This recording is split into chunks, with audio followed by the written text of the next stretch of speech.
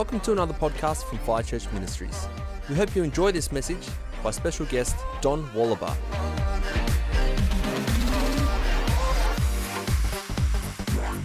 Awesome. Amen. It's good to be with you guys. Everybody good? Man, counting it a real privilege to be able to be with you. This is my wife, Lori. I'm going to let her say a couple of things, and then I'm going to take off and preach like a wild man. Is that okay? All right, cool. Come on. Good morning. We are so thrilled to be here and just to meet so many people and see your smiling faces. And I am telling you, we just felt like we were home. From the first time we walked in the door, we were so loved and welcomed, that our hospitality has been so great. Thank you, Paula. And your worship, wow, you guys rock it. I don't know if you're still in here or where you're at, but wow, really great. I love your worship director, and you guys got it going. It just felt like home. So thank you. You know what? Thank you for just loving Jesus. Above all else, just thank you for loving Jesus. And we can't wait. I love the video of Australia, what you guys are getting ready to do with the awakening. Wow, that's going to rock it. And yes, we love Ben and Daniel. And wow, you guys are really ready, I'm telling you. It's a ripe nation for what God is getting ready. He's already started, but what he's getting ready to fulfill in so many of you. Just keep going. I love your testimonies. That's what it's all about, going out and doing life. It's a doing life gospel. You do it every single day, every part of your day, whether you're in school, whether you're at work, whether you're at your Woolworth store. It don't matter where you are. It's doing life every day and just doing it with Jesus. So just keep it up. Just on a real quick note, I know many of you know Dan Moeller. Dan is part of our house as well, and we did a school with Dan and my husband a few years back. I know many of you have taken this school, but we brought some. I will tell you first, Brisbane kind of cleaned us out. Just saying, sorry.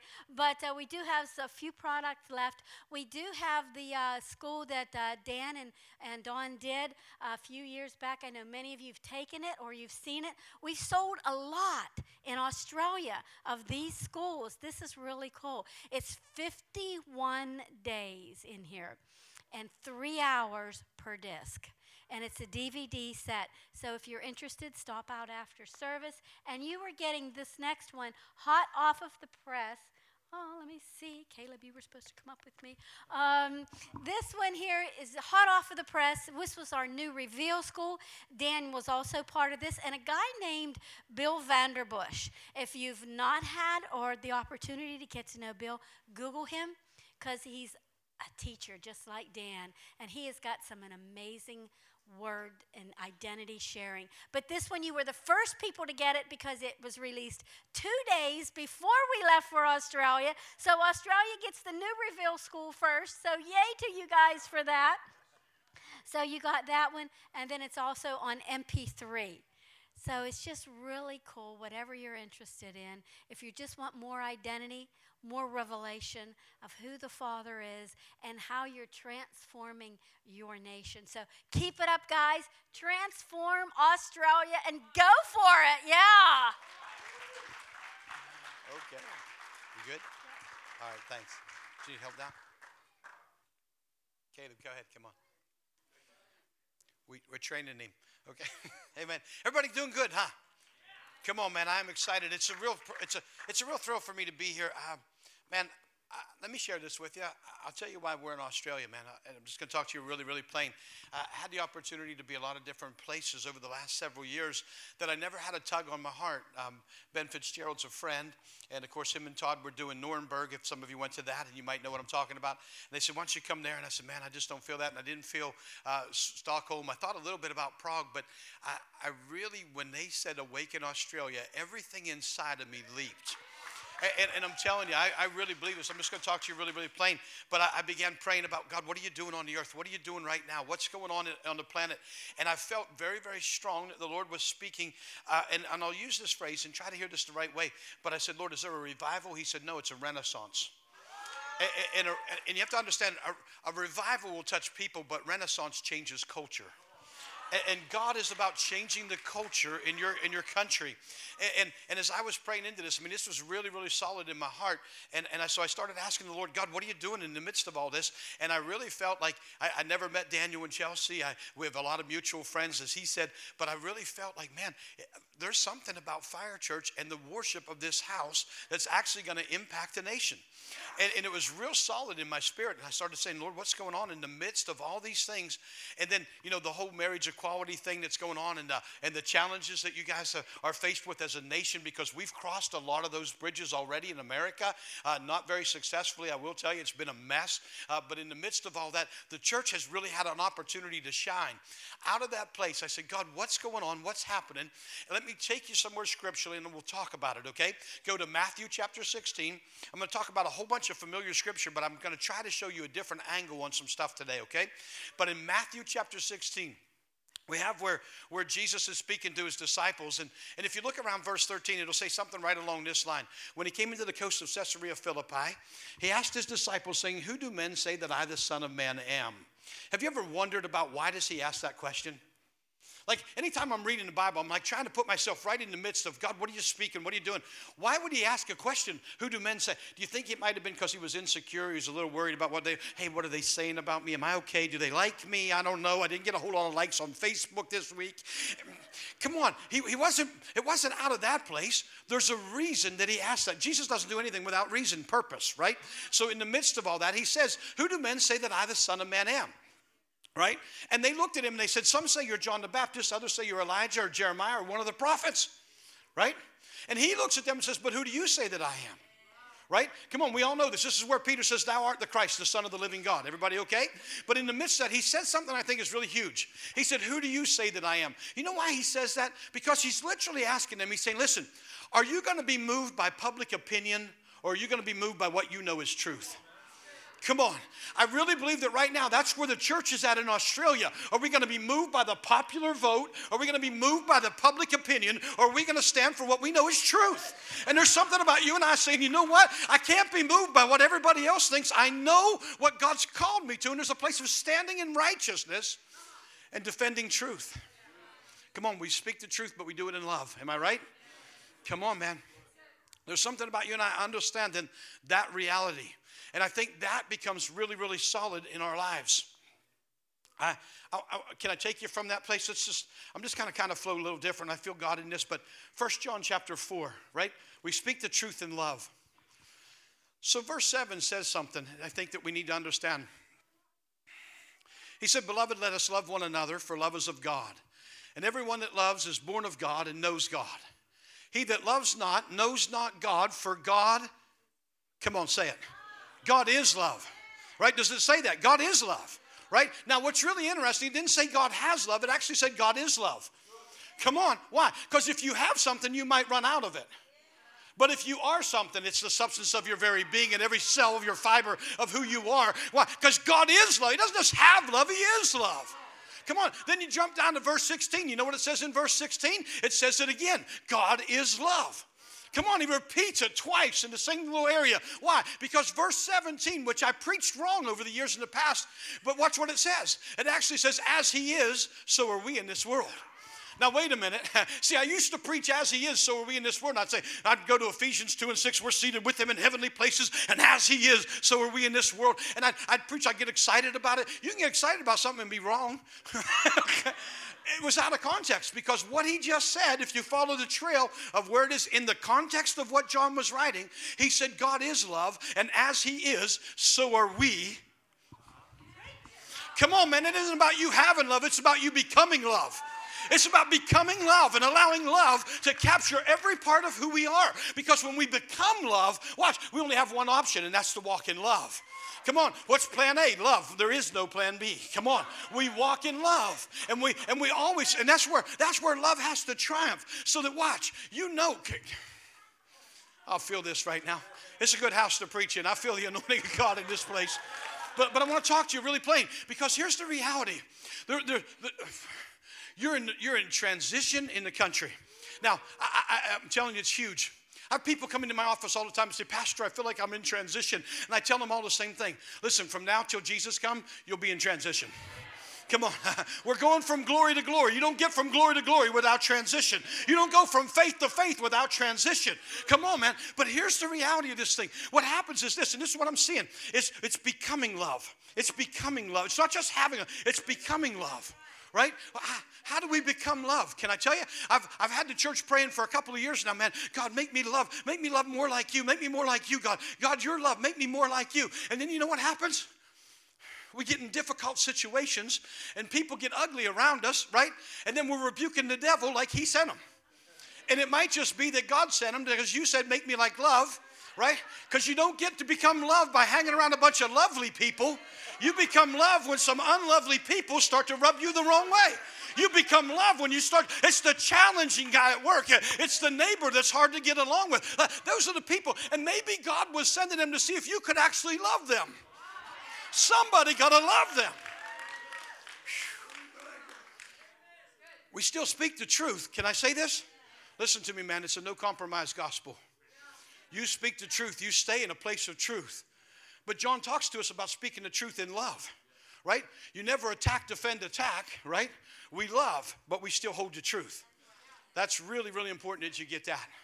Because there's a renaissance taking place, and your house has a major part in that. I believe that with everything in my spirit. Whew. It's becoming love. As he is, so are we in this world. Sure, make me love more like you, Jesus.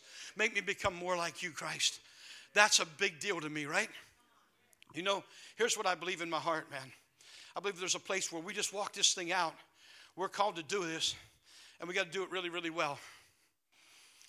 Let's go. Luke chapter 10.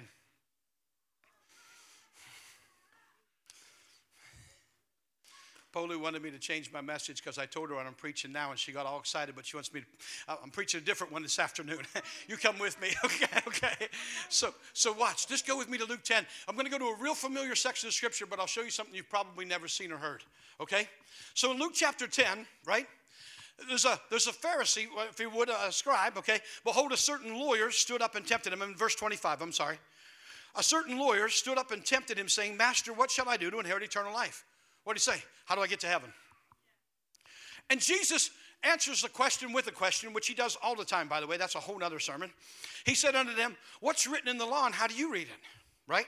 He answering said, you should love the Lord your God with all your heart, all your soul, all your strength, and all your mind, and love your neighbor as yourself. And he said unto him, you've answered right. Do this and live. That's a great conversation. The guy should have walked away. Right? Oh. Love the Lord your God. Come on, what do you say? Love God and love people. Can I talk to you real plain? If you really love God, you'll automatically love people. And if you don't love God, you'll never be able to love people properly. Sure. Can I talk to the men in the house? You got to receive the love of Jesus if you're going to be able to love your wife the way Christ loves the church. And you'll never be able to really love your wife the way Christ loves the church if you can't receive the love of God. Our challenge in the body of Christ isn't learning how to love God. It's learning how to receive his love for us.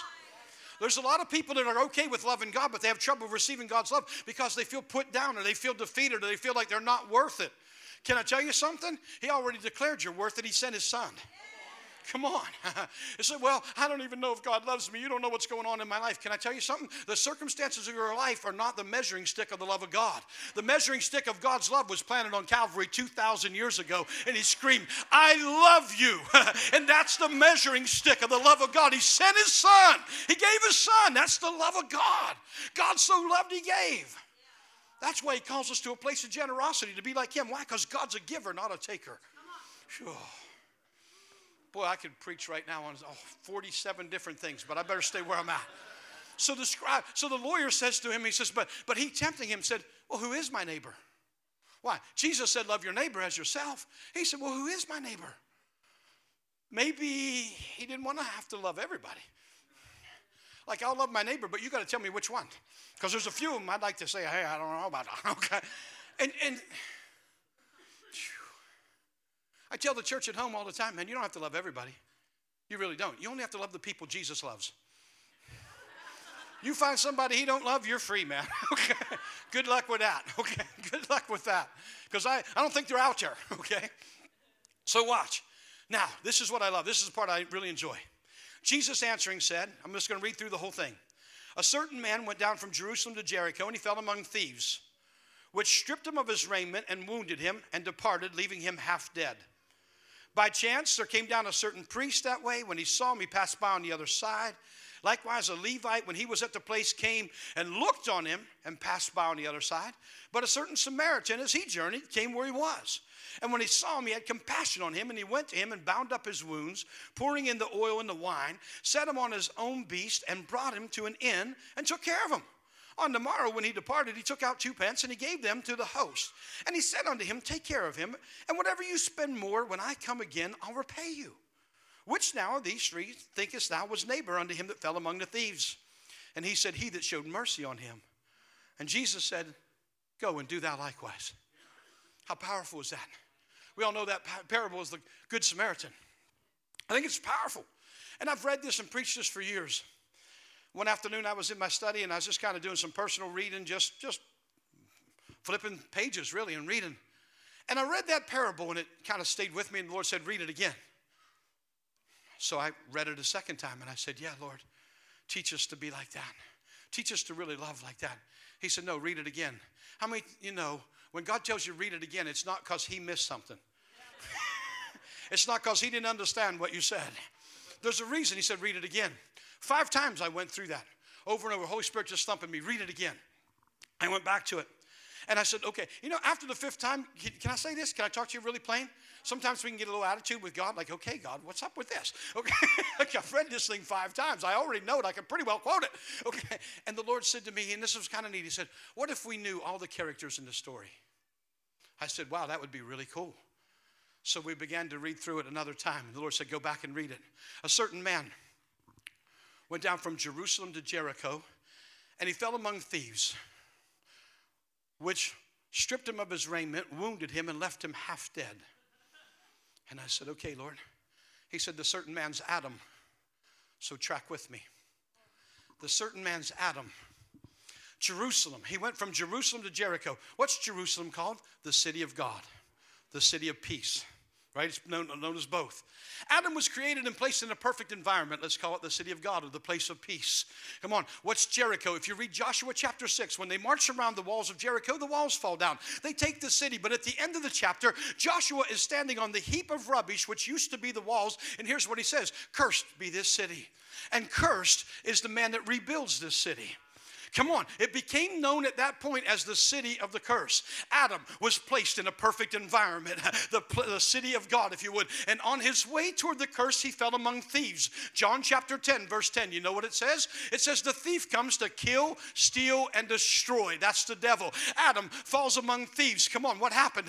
Who wounded him, stripped him of his raiment. Wait a minute. Genesis chapter 2, at the end of the chapter, you know what it says? Adam and Eve were naked and not ashamed. But in Genesis 3, when they eat of the fruit and they fall to the curse, what's the first thing they do? Go and hide themselves. Why? They've been stripped of their raiment. They were clothed in the glory of God, the weighty presence, the kabod. But the kabod lifts. Why? And now we're naked and ashamed. Oh my gosh. Why? Stripped him of his raiment, left him half dead. What do you mean half dead? He's spiritually dead, but physically alive.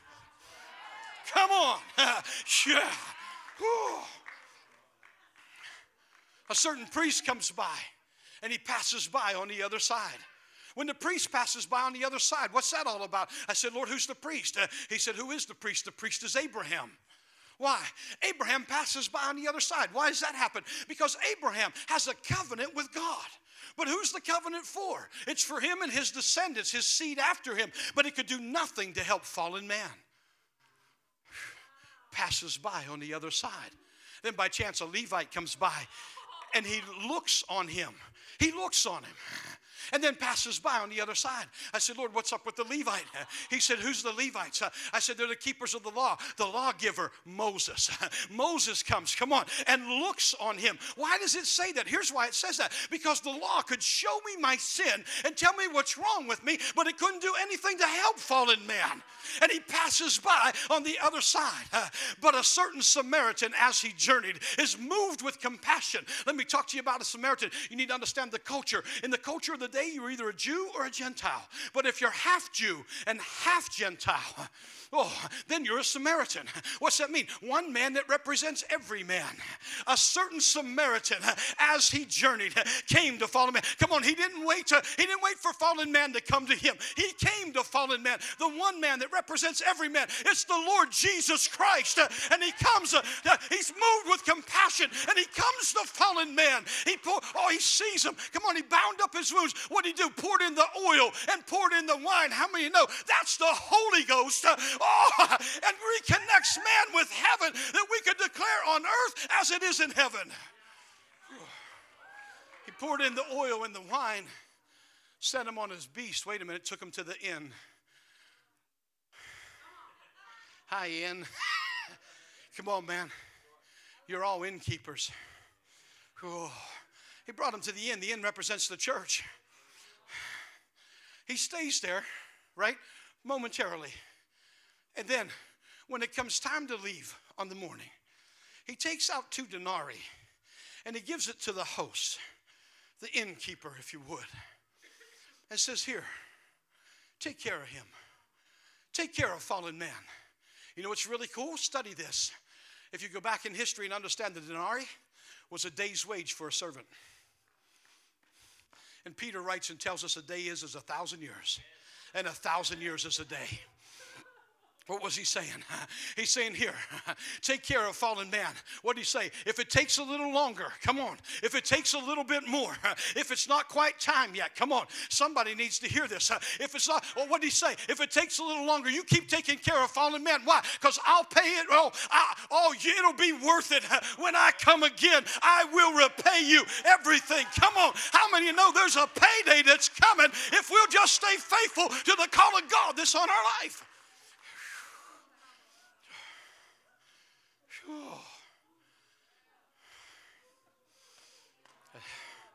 I don't know if you're tracking with me, but man, that 2,000-year clock is ticking. Ooh, baby. Come on. Jesus, teach us what it looks like to take care of fallen man. Teach us what it really means, man. What's this gospel thing all about? Because this is the reality of the gospel. Go and do thou likewise. Can we do it? You better believe we can. Track with me. I'm doing really quick now. I'm going to do some 90-mile-an-hour preaching. You guys okay? 1 Samuel 17. I'm only going to go to the end of this. But I feel this. I got time. Watch my clock for me. I'm just trying to be courteous for your children's ministries, folks. 1 Samuel 17, right? All my Bible scholars in here know where I went to, right? Because it's a real familiar section of Scripture. Yeah, let's do it. In 1 Samuel 17, we're going to find a young guy named David, right? And David actually gets to this place where he's at home. But how many of you know David's been anointed to be king? Can I talk to the church real quick? David, when Samuel, oh man, I got so much, never mind. Okay, when Samuel shows up at Jesse's house, right? Jesse brings 7 of his boys before him. And there's not a king to be found. Why? Because David was number 8. How many understand number 8 is new beginnings? Sure. But there was an anointing for number 8. Oh, I could preach right now. But listen to me. In the midst of all that, David comes in. He gets anointed. Where was he at? He's out taking care of sheep, right? He gets anointed to be king. Guess what happens tomorrow? He goes back out and takes care of sheep. What do you mean? See, the anointing came, but the appointment hadn't come. Oh, sometimes you got to rest in your anointing until the appointment comes. At the appointed time, I'm telling you, God will open the door for you. I feel like there's some anointed people in the house that are just waiting because your appointment's coming. I'm telling you, your appointment won't come by your pastor. It won't come by your leaders. It's going to come by heaven. Heaven's going to open the door. You don't need to kick the door down. You don't need to break it down. Why? Because your appointed time is coming. Man, I hear that. God is raising you up for such a time as this. To stand under the anointing at the appointed time, and God's goodness is going to be released on this nation. Man, that's strong in my spirit right now. So David's at home. I got to watch this. David's at home, right? Brothers are in the army, and there's this giant guy named Goliath. I'll preach this all out this afternoon, but let me give you the Reader's Digest. This giant guy is threatening the armies of Israel. I don't know if you know this, but for 40 days he comes before Israel and threatens them, says, choose you a man that he might come and fight with me. If you got a man that kills me, we'll be your slaves. But if I kill him, you'll be our slaves. I defy you. Choose a man that he may come and fight. For 40 days, all of Israel's army continues to flee. Jesse sends David to the battle, right? And he's got some bread and cheese. A little tomato sauce will make pizza. Gets there. When he does, that giant comes out again. And here's what happens.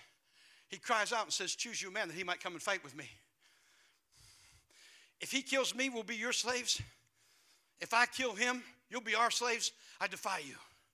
And all the soldiers run and hide. And David's standing and said, what's going on? And then the town crier comes out, if you would, and makes this declaration. He said, it'll be that whoever kills this giant will be enriched with great riches, marry the king's daughter, and his father's house will be free from tax. And David's light went on. Ding! And he turned around and he said, what'd they say? It's exactly what happened. He said, what'd they say? And then somebody came back to him and said, whoever kills this giant, you'll be enriched with great riches. Marry the king's daughter, and your father's house will be free from tax. Can I talk to the church right now? Oh, listen. Let me go a little further. I'm just going to kind of condense this real fast. But Eliab, his oldest brother, came to him, and he said, what are you doing here, punk? It's in the Message Bible that way. Okay. No, I'm just messing. Okay. And he said, why aren't you home just taking care of them few measly sheep anyway? Just go back home. You just come out here. You just want to see the battle. And David looked at him and blew him completely off and said, is there not a cause? And he turned and said, what did that guy say about marrying? What's that all about? Right? You'll be enriched with great riches, marry the king's daughter, your father's house will be free from tax. We'll talk to you about a couple of things right now. First thing I want to tell you is this. Eliab couldn't see the anointing that was on his brother. But David already knew he had been anointed to be king. Can I talk to you? Don't allow what somebody can't see that's on you to keep you from walking in what you know is on you. Just because your family don't see it, just because your neighbor don't see it, just because your brother don't see it, that don't mean you can't walk in it, man. You got to know what's inside of you. You got to know the anointing that's on your life. You got to know, God, I've been called, I've been chosen, I've been anointed, I've been empowered, and I'm about to be released on the earth. My God, somebody in the house got to know this is your time, your hour, your day, your month, your year. This is it, man. We are ready. David didn't hold anything back. He turned and he looked and he said, what did that guy say? He said, you'll be enriched with great riches, marry the king's daughter, your father's house will be free from tax. David got kind of excited. Here's why. He'd been anointed to be king. But you got to know, in the culture of the day, to be king, you had to come from the lineage of the king. If the king died, his son would take the place. Right? Marry the king's daughter puts me in the king's lineage. Can I talk to somebody? There's a place where David understood something. There's a prophetic promise on my life that I'm going to be king. Samuel anointed me and told me I'm going to be king. I'm good, man. He told me I'm going to be king. In the midst of all that, here's what I want you to know.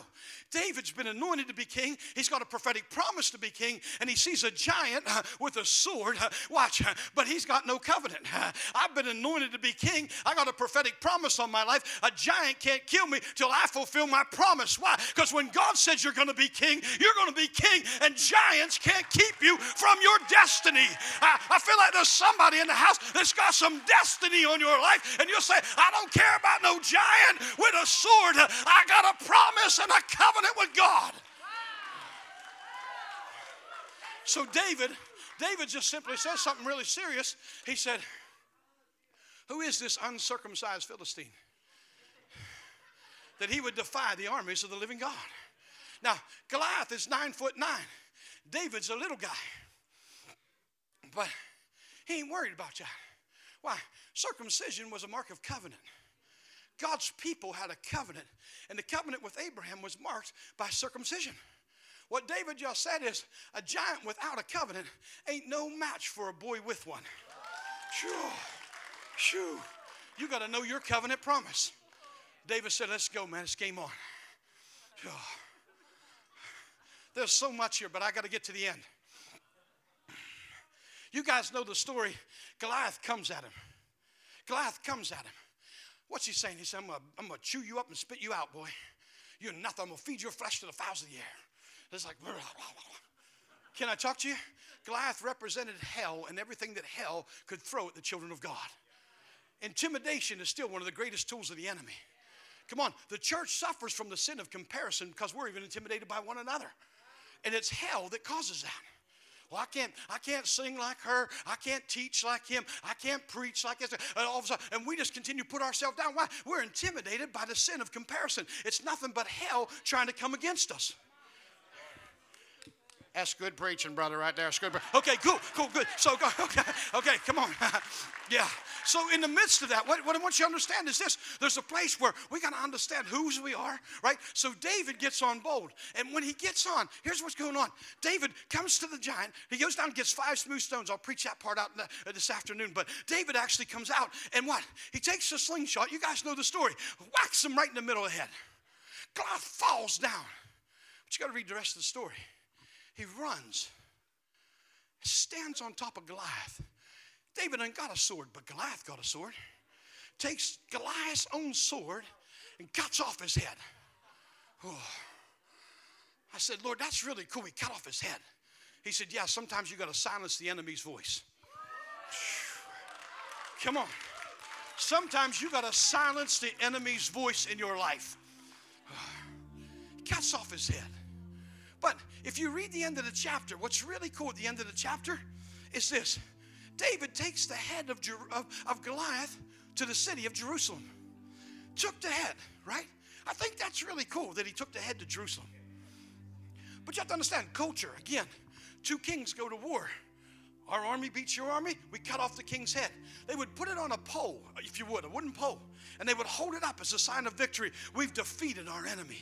So when David goes into Jerusalem with Goliath's head on a post, a pole, right? Come on, he takes that in there, and it's like a ticker tape parade, man. I mean, they're shouting, they're cheering, throwing confetti, throwing babies in the air. It's a great day. They're celebrating. It's a celebration all over the place, man. It's like exciting on their behalf. Here's what I want you to understand. Culture. Catch the culture. You got the head of a giant. What do you do with this thing now? According to Jewish culture, it's an unclean thing. What does it mean? It's got to be buried. You got 24 hours to bury. You even find that a lot of the nations today, the Middle Eastern nations, they still have that it's 24 hours, right? You got to get it buried. It's how, like when Lazarus died, right? They didn't wait for Jesus to come and perform the funeral. Why? He wasn't any good at funerals. He messed them up. They got 24 hours to get him in the grave. Everybody okay? That's just the culture of the day. So what happens? They got to take Goliath's head and bury it. Now, understand culture. Do you bury it in the city or out of the city? Can't bury it in the city. It's unclean. You can't bury anything that's unclean inside the city. Got to take it outside the city. And they bury the head of Goliath. Okay? One of the things you got to understand is this. Goliath was known as the Philistine, the champion of Gath. Gath was one of the 10 cities of the Decapolis. That's the 10 major cities of the Philistines. You guys know that? Goliath of Gath, right? Okay. Now, let's fast forward because David defeats him, take the head, buried outside the city. But 1,000 years later, one who's known as the Son of David would come. He would come. And when he came, what happened?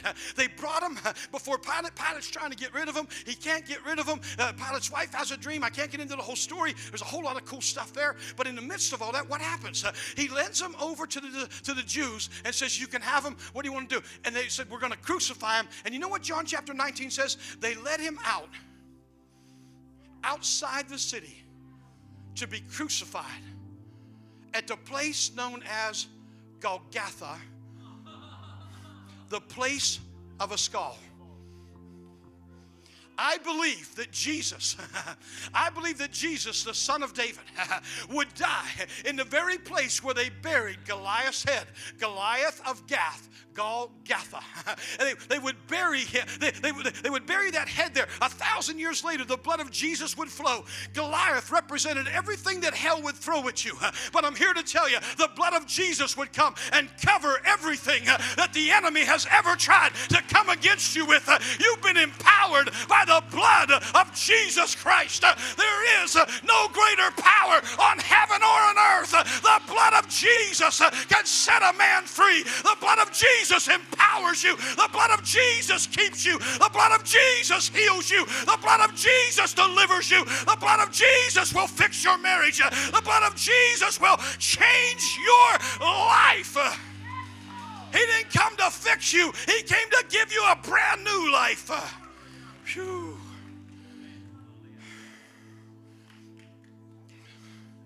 The blood of Jesus sets us free. He paid an incredible price, man, to get you into family. Oh. Stand with me all over the house. I just feel Jesus in this moment.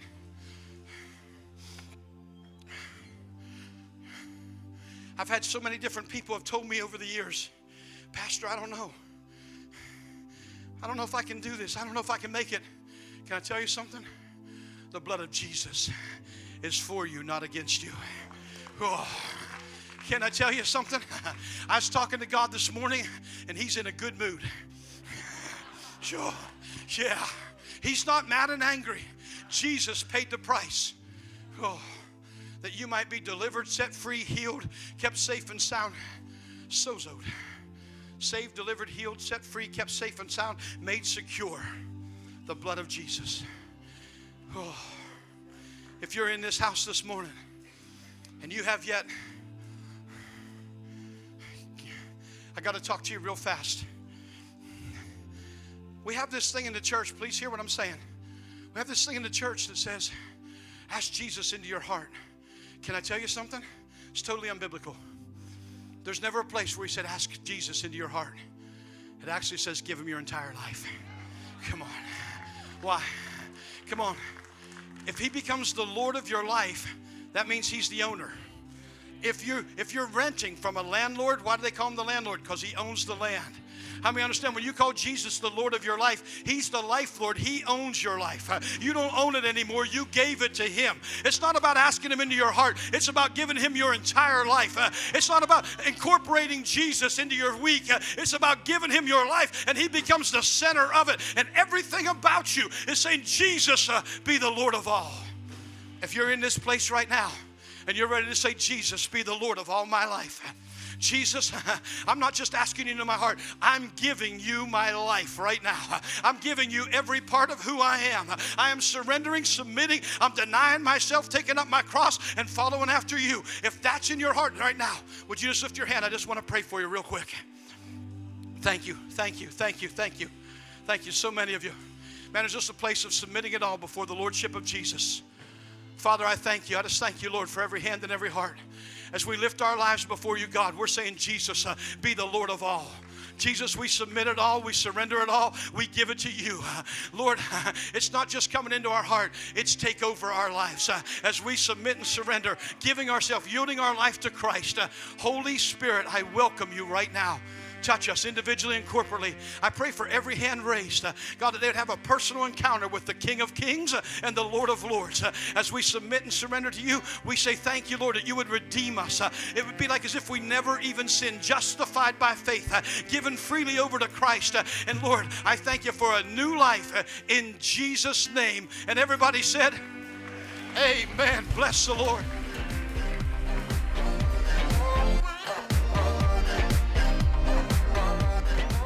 Thanks for listening to another message from Fire Church Ministries. For more messages like this one, or for other information, check out our website at firechurch.com.au.